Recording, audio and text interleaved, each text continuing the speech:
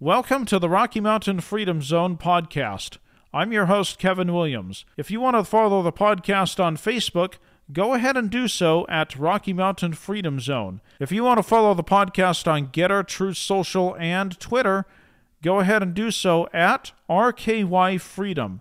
That's at RKY Freedom. If there's a guest you think I should interview, you have a suggestion, or you just want to drop a line, you can go ahead and email me as well.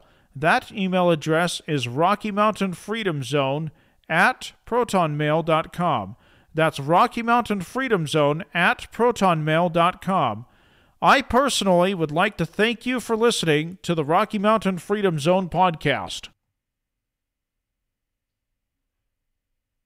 If you think that election fraud is only an issue in states such as New York, Michigan, Washington State, Oregon, etc., you are ever so mistaken. Yes, election fraud does exist here in Montana. Teresa Manzella was my guest on this episode of the Rocky Mountain Freedom Zone podcast. Teresa Manzella, if you don't recall, was my guest on the inaugural episode of this podcast. Well, she was back again. Teresa put on an election fraud presentation at her church on July 5th of this year in Hamilton, Montana. We discussed that presentation. Wait till you hear her response when I ask her about the blockchain. Also, we talked about the need to go back to hand-counting ballots on good old-fashioned paper. Yes, I know, I'm a blind person. I would have to deal with that myself in terms of how to vote. You may or may not like my response on how to deal with a ballot on good old-fashioned paper as a blind person. But if you listen to this episode with an open mind, you just might come away thinking. Speaking of thinking,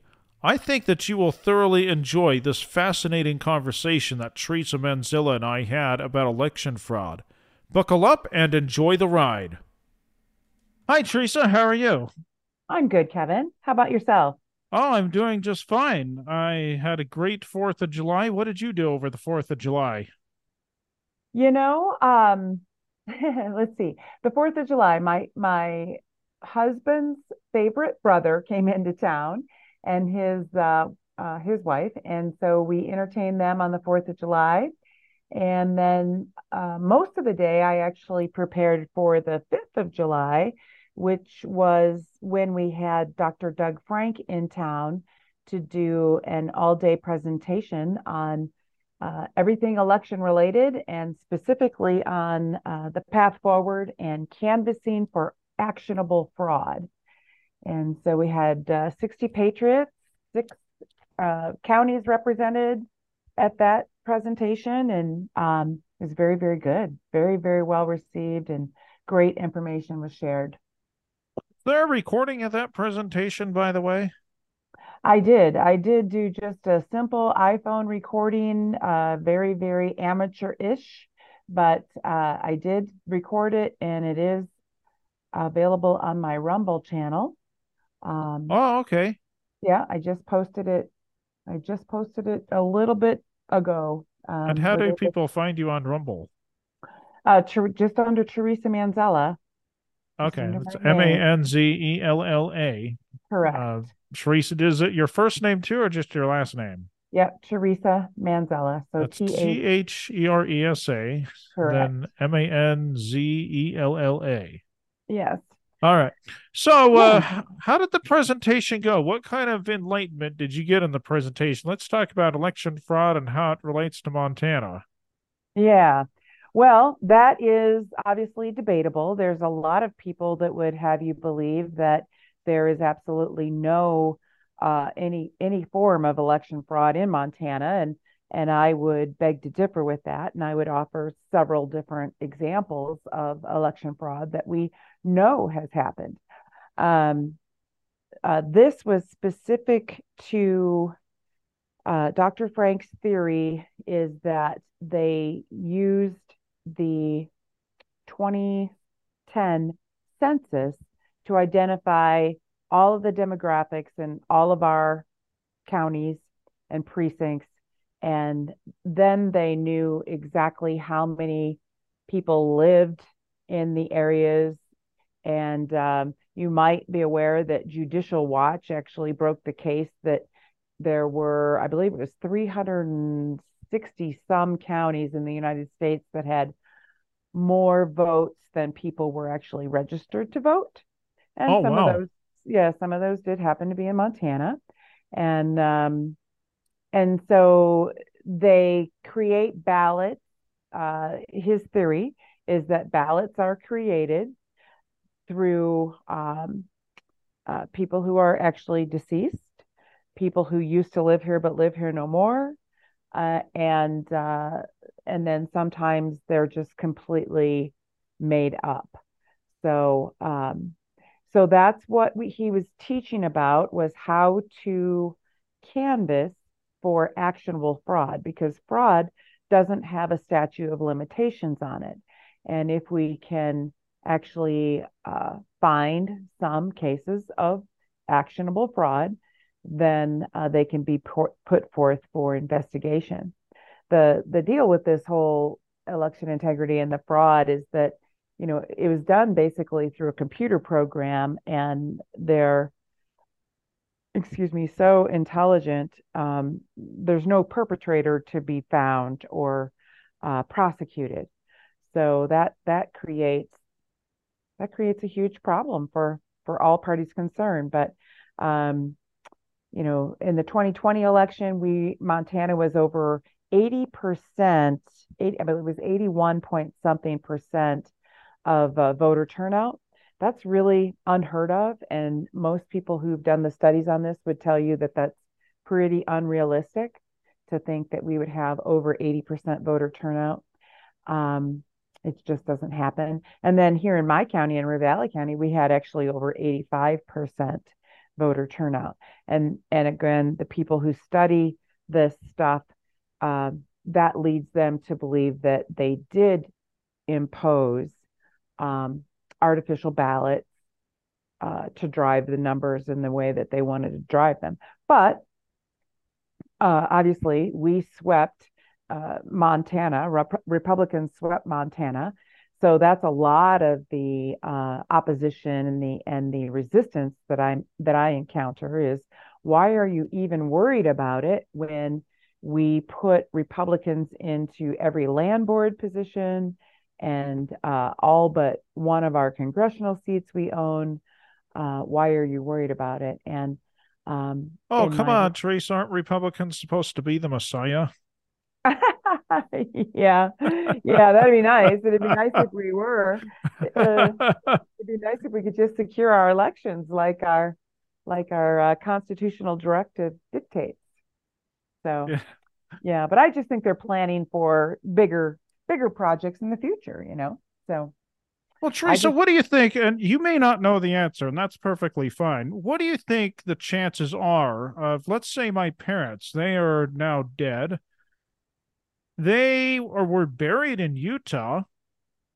And what do you think the chances of somebody in Utah using both my father and mother's name to vote? What do you think the chances are? If you don't know, that's okay. Yeah, I'm not a statistician, and I don't know.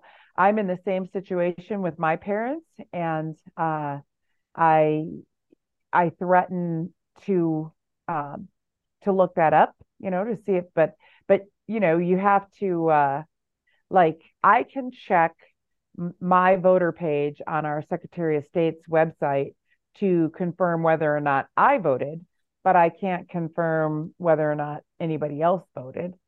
So I'm not even sure how you would go through the process of doing that, unless you had uh, you had the voter rolls, and that is something it's a federal law that the voter rolls must be accessible to the citizenry. So our Secretary of State, our state, charges us for those voter rolls every time we get them. It's a pretty spendy uh, cost. So um, so if you got the voter rolls, then you could, in theory, determine whether or not your parents were used in that way. And that's the kind of thing that we're looking for. And if we find that that has happened, then we will actually go to someone like yourself as a son, or the county in which they died, and we will solicit a death certificate, and we will then have the uh, proof between the death certificate and the fact that they uh, allegedly voted uh, to have a case brought forth. So, how would I check then to see if anyone voted under my parents' name or any other relative, my grandparents, cousins? How do I check? I'm sure each state has its own way, but how would you check here in the state of Montana? I guess you only have access to whether you The, voted. the voter rolls, yeah, yeah, you have to buy the voter rolls, and You have to buy them with money, or you have yes, to. yes, Wow. Okay. yep. If you wanted a subscription, and that's what one of us, a few of us are talking about doing, is we're going to pool our resources. An annual subscription to the voter rolls is $5,000, Oh, and um, then you could do daily downloads, because what we're seeing happening is that people are being put on and taken off the voter rolls, um, seemingly without rhyme or reason. And it's very hard to track where that's coming from, because it could be the Secretary of State, it could be the local election clerks, and I believe there could be a federal component to that as well. Um, and uh, so, as an example, there are reports from other states where 33,000 ballots had their zip codes changed before they were sent out. And so those people that were supposed to get those ballots didn't receive those ballots, but yet they voted. Somebody voted for them in the election. And then immediately following the election, their zip codes were fixed and corrected on the voter rolls. So there you can see a clear motive for fraud in that situation. so I got my ballot mailed to me. I voted, and I had a friend drop it off at one of the drop boxes. I could trust my friend, but I wasn't even sure if that was a safe idea or not, and I just did it because it was easy for me. But so what's when you? Because I read on a website here as I was doing my research. I'm sure you're familiar with the movie 2000 Mules. Mm-hmm. Well, Yes. one of oh, well, go ahead. No, no, that's Okay. a great movie. Please Yeah, go ahead. one of the whistleblowers, and I'm sure that you've seen this, and we'll relate this here to Montana, but since you brought this up, well, let's just go ahead and carry this conversation through. One of the whistleblowers said that she was a receptionist. I assume that she was a receptionist. I don't know where, but she was a receptionist, and her job was to drop these ballots off at the library. At a library. This is in Maricopa County, Arizona, in Yuma. Mm, mm, And she would drop these off, and I guess somebody would come in and check the ballots every Friday. But then occasionally, this receptionist was asked to go drop off the ballots at the library, and she didn't understand why they couldn't. She didn't just drop them off at City Hall. Furthermore, she was told, "Oh, by the way, you got to drop these off in the evening when it's dark." And there was no mm. camera. So, and then there was another incident in 2020. No, I'm sorry, in 2022 when Governor Kerry Lake was running. That's been a mess. But Yes, there it was has. an incident when she or somebody was doing the rolls from October 7th, 2022, and the rolls had the zip codes and all that, and then somebody checked the exact same rolls 96 hours approximately before the election of November 8th, 2022. Lo and behold, a bunch of zip codes changed. How does that happen? Because nobody knows. Because what if they all got their ballot and the zip codes change? Explains how that happens if, in fact, somebody did get their ballot or whatever. Right. That is evidence of voter roll tampering, and that would obviously be illegal if you can catch someone in the act. But that's part of the problem, the weaknesses in this system that we use, this digital system, is people can find these back doors into the digital data set and make the changes without anybody being the wiser. And, that was proven in Maricopa County. And you've got the Halderman reports now, 1, 2, 3, and 4, that supports that.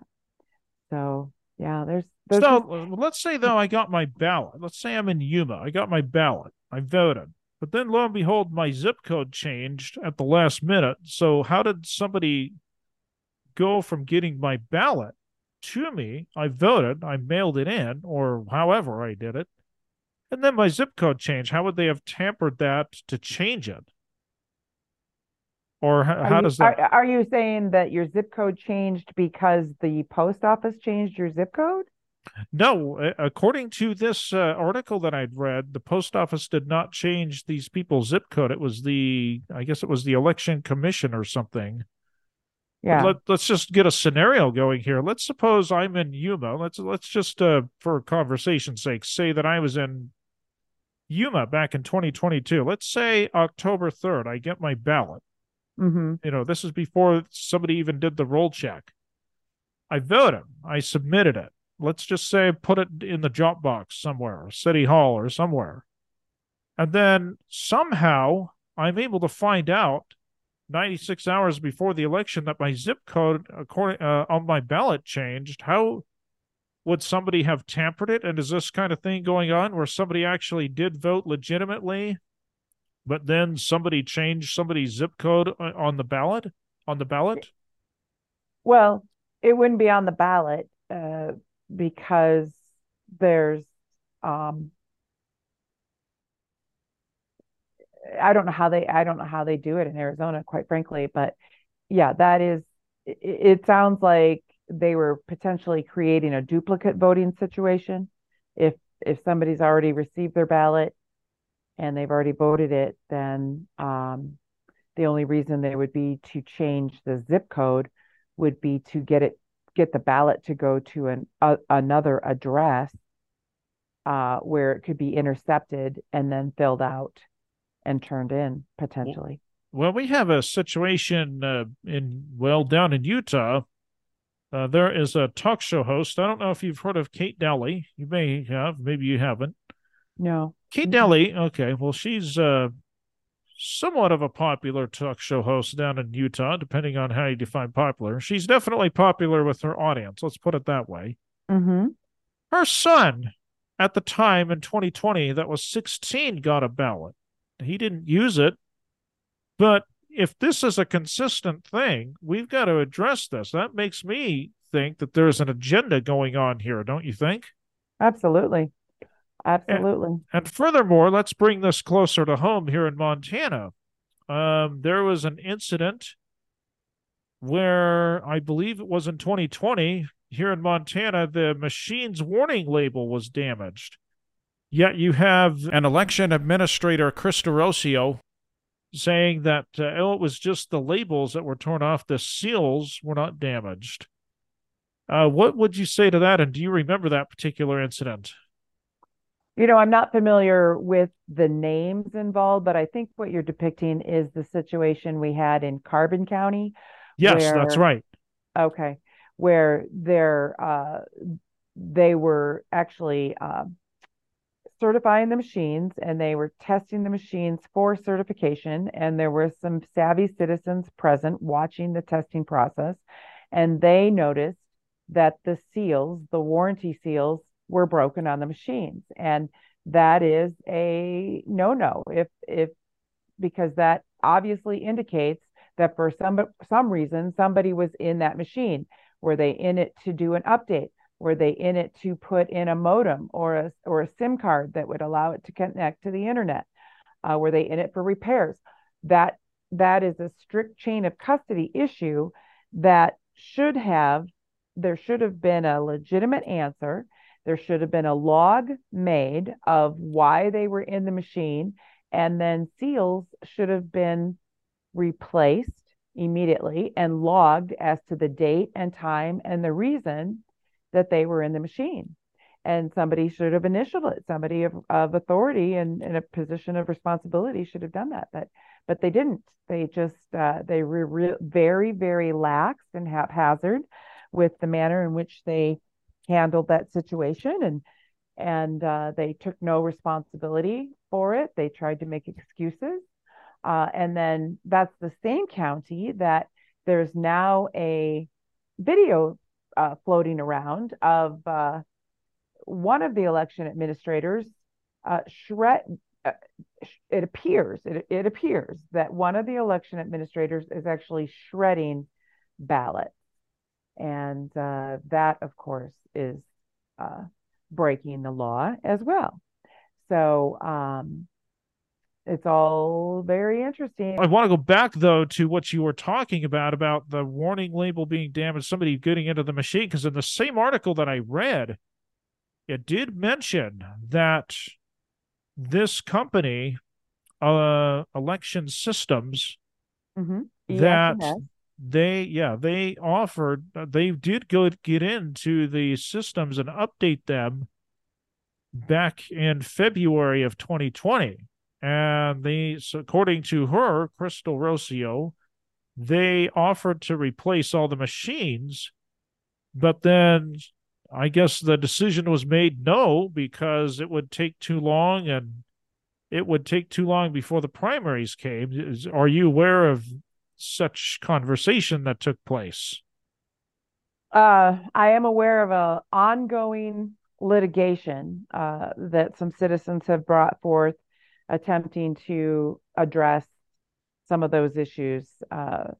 And I hope that they're taken seriously and successful in their efforts. Um, yeah, the you might remember back in 2020, SolarWinds, and I believe it's Firefly is the cybersecurity group, but SolarWinds is a major software company provider that manages a lot of our high level governmental assets, our Department of Treasury, our Department of Justice, our Department of Homeland Security, um, Secretary of State, a bunch of those, and they were hacked, and they were supposed to be unhackable, and the way they did it was they did it through a malware update. So they have the ability to put on these thumb drives uh, malware that's built into them, and they can be anytime a computer is updated, this this malware can be inserted, and it can lie dormant. And in the case of SolarWinds, it lied dormant for, I believe, like 6 months until it came to life at the appropriate time that it had been pre-programmed to come to life, and do a lot of destruction. And that's the same thing with uh, with our programs. You can't secure these systems. It is my opinion, based on what I've learned over the past 3 years, is that you simply can't secure these systems. So and the technology is only getting better, and now we've got artificial intelligence coming online, and that's only going to make matters worse. So so yeah, our thought is that the answer is to go back to hand counting for one thing, and that's only one element, and that won't cure our problems, but it will help. Go You know back to what? I agree with you. hand counting at the precinct level, and then we have to clean up our voter rolls. We've got to start with clean voter rolls. So we're still working on what we do about that. Well, even the Montana Gazette last year mentioned that somebody was doing ballot harvesting for the elderly people, and somebody was going around registering pseudonyms. I don't know if you remember that article or not. Somebody was doing Mm-hmm. ballot harvesting. Oh yeah. And by the way, it's interesting that I don't, did you catch, I guess there was a guy last year that was convicted for voter fraud. As I came across my research, Samuel Hill, does that ring a bell, in Whitefish? No, Okay. no. Well, he was going around registering under false IDs, and now he's got prison time for up to 5 years, and then he gets a year of supervision if all goes accordingly. Hmm. Why is this guy getting caught? But the whole system, everybody seems like a lot of people involved are getting away with it, except for this Samuel Hill person. Yeah, well, it's very hard to prove when you're, again, working through the computer systems. It's hard to identify the source. And that's why we are looking for the actionable fraud items. If we can prove that dead people are voting, then that's actionable fraud that we can take to a sheriff and say, okay, now you have something to investigate, something tangible to investigate. Here's here's the dead person who's voted. Here's his death certificate. Uh, Obviously, a dead person can't vote, so that is fraud. That is legitimate fraud. Um, so, uh, yeah, there was a case in the Phillips County, I believe it was, where we had two non-citizens voting, and they all they have to do is attest that they are citizens and they can vote. Hmm. And that's wrong, in my opinion. That's terribly, terribly wrong. And so they did vote, and their ballots were cast.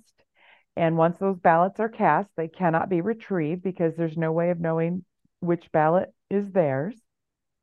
But their citizenry was challenged by a citizen, and the sheriff and the election clerk took the citizen seriously in that situation. And yes, they were proven to be non-citizens, but they just fled the country. They were going to be prosecuted on felony charges, but they fled the country. And that particular race was a local municipality race that was separated by two votes. Two Oh, votes yeah. Was that here was in Billings? It was in Phillips County. Okay. That was the separation of win to loss was two votes, and they voted, and there's no way to retrieve those votes.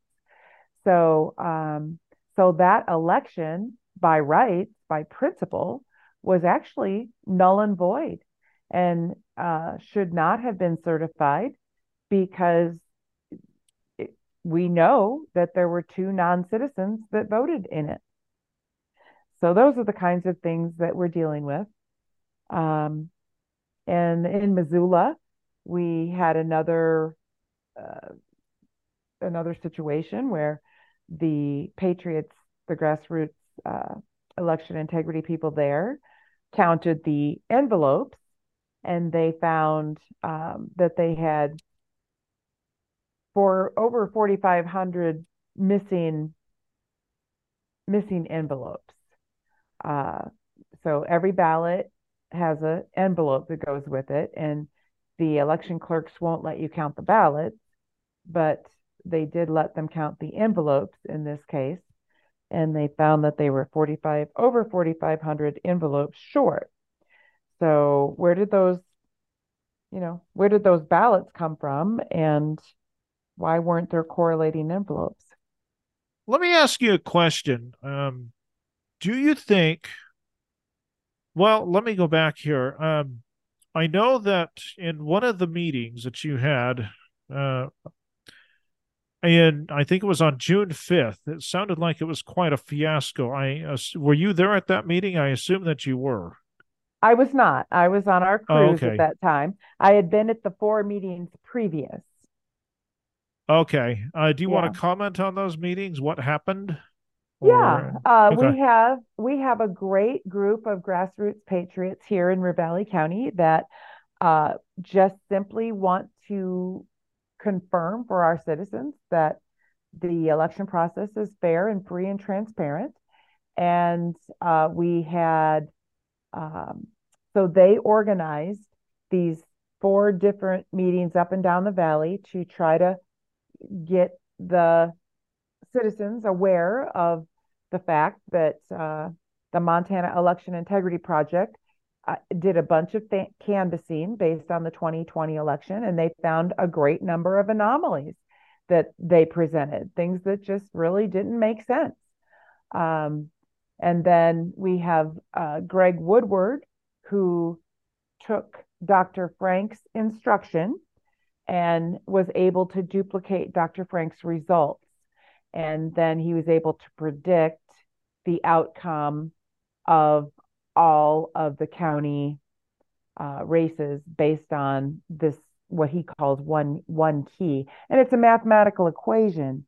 And you simply shouldn't be able to do that with any level of accuracy. But yet, Yeah. he and Dr. Frank and a few others have been able to do that with complete and total accuracy. And then we had a lady, I can never get her name right. I believe it's Vesla, and she is from Venezuela. And she shared her experience growing up in Venezuela.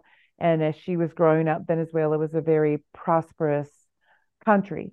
But she watched Venezuela be taken over uh, and turned communistic through the election process. And she sees the same things taking place here in America.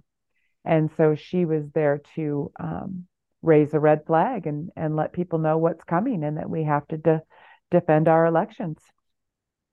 And so the culmination of that was the meeting with the commissioners and the sheriff and the election clerk on June 5th. And the meeting was scheduled to run from 7 o'clock till 10 o'clock. And I guess it went till after 1 o'clock in the morning. Yeah, it was a 5 hour meeting. Yeah. There were over 500 citizens in attendance, and everybody had questions they wanted to ask and they wanted answered. And not everybody had the opportunity to get their questions answered. Uh, so yeah, that's the basis for having Dr. Frank come, and he also visited with one of our county commissioners while he was here, and just enlightened him to the possibilities. A lot of people don't even know what they don't know, and I was one of those concerning technology. I'm so ignorant about technology that I don't even know what I don't know. And therefore, I don't even know what questions to ask. Technology and the things that can be done through technology today is so far beyond my ability to even comprehend. That there again, I don't believe that we're going to be able to stay in front of technology as a state. I think it would cost us billions and billions of dollars to even try to do so.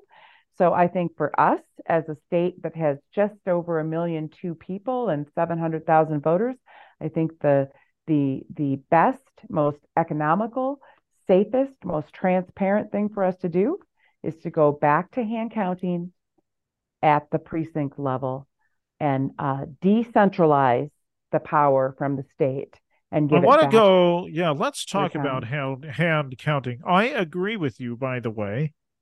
Okay. Here's the problem, though. The blind community, and I have to bring this up because I'm blind. If I don't bring it up, someone's going to chastise me and give me all kinds of flack, as much as Mm-hmm. I agree with you.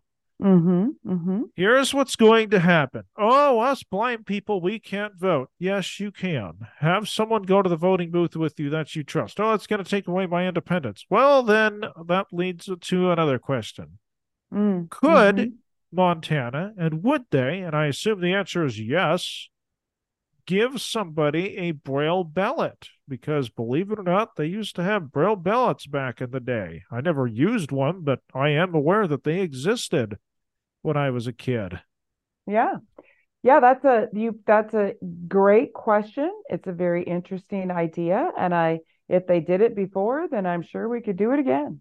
Yes. Well, let me ask you this, because I know you're not very tech savvy. You just admitted that. Right. But let me ask you a couple questions. Have these voting machines that Montana has used in 2020, 2022, were they ever connected to the internet? Because the election commissioner swears, no, I'm sorry, not the election commissioner, the Secretary of State in Montana, Christy Jacobson, swears that they were not connected to the internet. Do you know if that was true or not? Well, um, what I know is that it's law. The law says they cannot, the um, the election systems cannot have modems in them. Uh, and then I also know that a modem is no longer necessary for connectivity. Something as small as a SIM card can be can create a network. And I often offer the example of my dear friend who moved from Darby, Montana to Costa Rica. She left her Ford pickup, her 2021 Ford pickup here in Darby, Montana through the winter, and she could start her Ford pickup from Costa Rica based on an app on her phone that created a network 3,000 miles, countries away, uh, through an app on her phone. And she does not have Wi-Fi in Costa Rica, but what she does have is international cell service. So I use that example for those who are non-tech savvy people like myself to help them understand that we can create complete networks through cell phones. And there is something called PID technology that is in our thermostats. You might remember when California was having the rolling brownouts because their temperatures were so high and they didn't have enough electricity to manage all the air conditioning units. And those thermostats create, they're called smart meters, and they can create their own network, and Yeah, they you can can. install a smart meter on your house. In fact, the brand new houses these days do have such a thing. Yes. Right. And we actually passed a law in Montana that you can prohibit Northwest Energy from installing one of those in your house if you so choose, because it does increase your risk of a fire hazard. And some people just, it creeps them out to have somebody in authority from a centralized location other than your home being able to turn down your thermostat. So that's another example of a network that is created through technology that, a lot of people just don't have any comprehension of. So, um, so yeah, I think it's entirely possible that networks are created by the cell phones. And, there's reports of um, different, not in Montana, I never heard about this, but in different states, certain people were given burner phones from NGOs, and I would have to believe that it's possible that that was for the purpose of creating a network that information could be intercepted. Yeah. So you don't know then if the Secretary of State of Montana, Chrissy Jacobson, was right when she says that these machines were not connected to the internet. You're not sure. No, I'm not sure, and I Okay. wouldn't want to make a blanket statement, yes or no. I'm good with that answer. Okay. Yeah. And so let me ask you this though. Oh yeah, back to the hand counting issue. Yeah. So folks, if we go back to the hand counting issue, and if you're blind, yeah, you may, if you don't know Braille, and I would assume, I would imagine that Governor John Forte and people like you would be pretty reasonable to hand out Braille ballots. This is nothing new. This has been done years before. I would imagine you folks would be okay with it. And if you don't know Braille, then take somebody with you who you trust. Right. And if you trust that person, then they should vote, write in who you voted for. Obviously, you're going to want to go into the booth with that person. By the way, that's how I did my first election back in 1998. We didn't have these machines back then. Well, maybe we did, but they weren't as well known, and they were probably only in certain areas. And some people will say, well, Kevin, if we did away with the machine ballots, Yeah, it's going to take away our independence as blind people. We can't go in and use the talking ballot machines because I don't know if you know this, Teresa, but I'm sure you do. When you hook up the headphones, you can actually, there's headphones on these machines and they talk to you. I'm sure you probably have been made aware of that.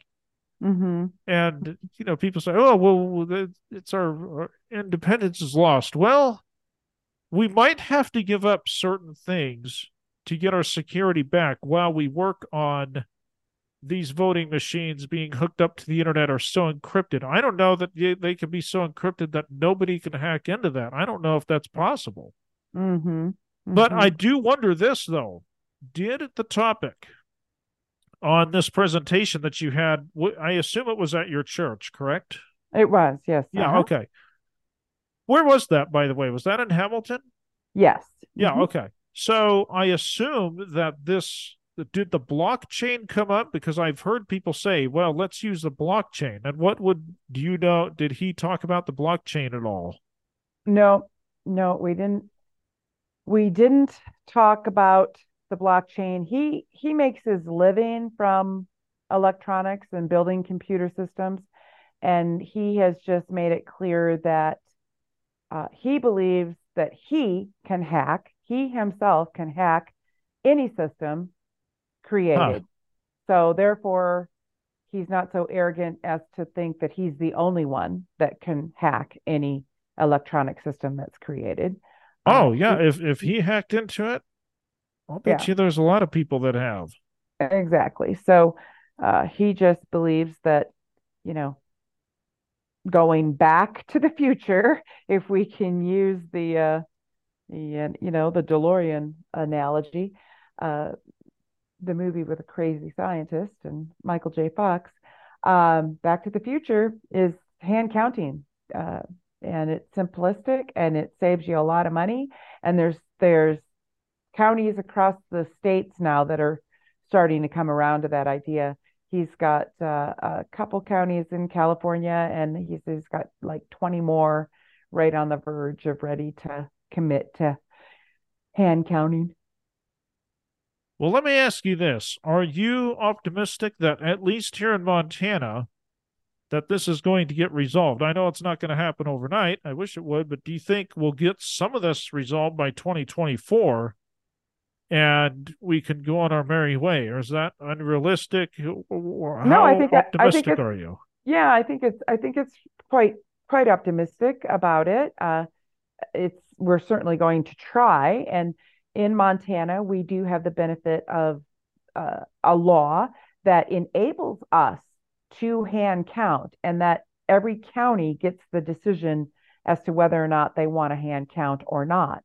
So my current focus is working on a local ballot initiative that will be on the 2024 primary ballot in June that will give the citizens of Ravalli County the opportunity to vote whether or not they want the machines or not.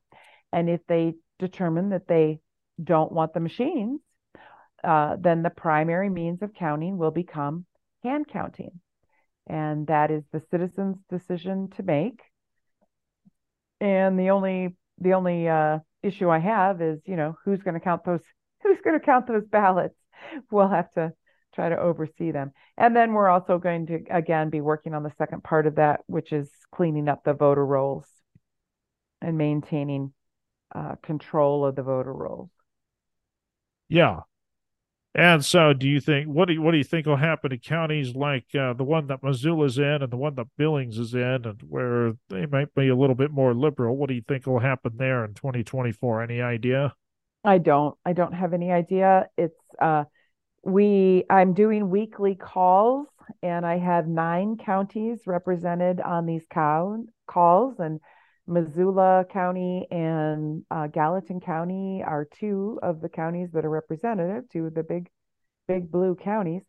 And so there are grassroots efforts taking place, but it is going to be up to the people of the individual counties to run this. This is, for far too long, we have kind of been sitting on our apathy And Uh-huh. now it's time for the citizens to make their desires known. And so often we hear that they don't like top down government. So this is their chance to put bottom up government to work for them. You mentioned the word apathy. I have to mention a song here. Sorry, folks, but I like to quote songs or mention of songs. The song has nothing to do with apathy, but there is a song called, I can't remember, I'm drawing a blank right now, but there is a song by Alanis Morissette, and in the lyrics it says, I'm frustrated by your apathy. Oh, Mm. it's called All I Really Want. That's what it is. All I Really Want. Now, it has nothing to do, but are you frustrated out there with people's apathy? Let's turn it back on to the election here. I'm actually very pleased with the level of engagement from our citizens. Right now, I mean, if you look at the Rasmussen polls, over 60% of American citizens, and that's a mix of Democrats and Republicans, believe that the 2020 election was stolen. And they still continue to believe that election fraud will play a major role in the outcome of our 2024 elections. So, people are very concerned about our elections, and some of them are willing to, put their time and treasure into trying to secure the elections. And and so I've got a great group working in Ravalli County, and again, we've got 9 other counties that have these election integrity groups that we know of, and there's possible that there's other groups that are being put together and formulated right now that we're not aware of. So if they hear this podcast and they want to get in touch with me, and we're all working together for the same common goal and we all have different experiences to draw from. It's been amazing to hear how many different types of fraud has taken place in different areas. And, uh, and we can all benefit and grow and learn in our overall knowledge from one another and work together so that we're not reinventing the wheel. So that's what we're doing. So, what is the best thing right now that the average citizen like me it can do? I mean, I'm going to get the information, but what else can I do and other folks do to help people such as you and other Well, Freedom Caucus members? yeah, uh, truly, if people would vote on election day in person, um, avoid the absentee voting, avoid the mail in ballot, avoid the early voting. Um, that would be huge because that makes it it makes it a lot harder for the cheaters to cheat if um, when we're voting on election day in person. The mail-in ballots are the root of a lot of the cheating efforts. Um, so that and just be open and um, I appreciate you sharing this podcast and doing this Anything that we podcast. should look for, though, any flaws, anything that we should look for when there's a city council meeting or anything that any red flags that should go off in our mind? Yeah, letter writing in support of hand counting. Um, anytime, they've established a pattern, a model now that they were successful with in creating the crisis of the COVID pandemic, and then creating a scenario where they had to do the all mail ballot because although it was okay to wait in line at Walmart, it wasn't okay to wait in line at the polling place. So therefore, they had to do the all mail ballot. So, the red flags are all of the register to vote that's going on right now. Everybody is promoting this register to vote thing. Quite frankly, I would prefer that uh, it's great that people are registering to vote, But in many situations, their information is not being confirmed and verified. If they're doing it online, uh, the ability for non-citizens to become registered to vote increases exponentially. Um, so, and just stress that the chain of custody, go and ask your election clerk, what is the chain of custody on the entire ballot system? And we have found a lot of holes, even though we think that we've got a good election clerk who's been on the job 23 years. We've still identified some holes in our chain of custody in Ravalli County. And it's every citizen's job to know that the chain of custody in the election process is secure in their county. Yeah. Well, is there anything else? By the way, if you don't mind, stay with me here real quick after the podcast. I do want to tell you something real fast. But is there anything else that you want to talk about? Anything I may have overlooked? Nope, that's it. I'm going to be going to the Lindell event in Springfield, Missouri in the middle of August. And yeah, there's just all kinds of things breaking loose on this election stuff. So would you stay tuned. encourage anyone to go to that event? I never heard of it until now. It's an invitation only event, and so no, you can't attend, but you certainly can tune in. You can watch the event. So just go to Mike Lindell or Frank Speech, and you can find information. I believe he's calling it the Crime Bureau Symposium.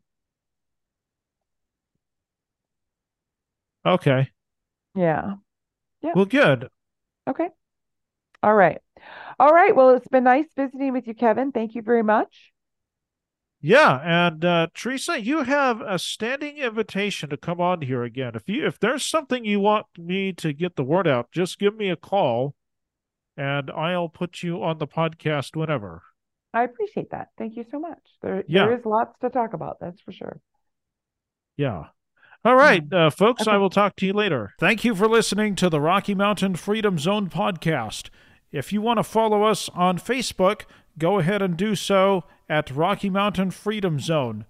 If you want to follow us on Twitter, Getter, and Truth Social, you can do so at RKY Freedom. That's RKY, then the word freedom. If you have a suggestion, comment, or you know of a guest that you think I should interview, go ahead and email the podcast. That email is Rocky Mountain Freedom Zone at protonmail.com. That's Rocky Mountain Freedom Zone at proton, protonmail.com. That's Rocky Mountain Freedom Zone at protonmail.com. Thank you for listening.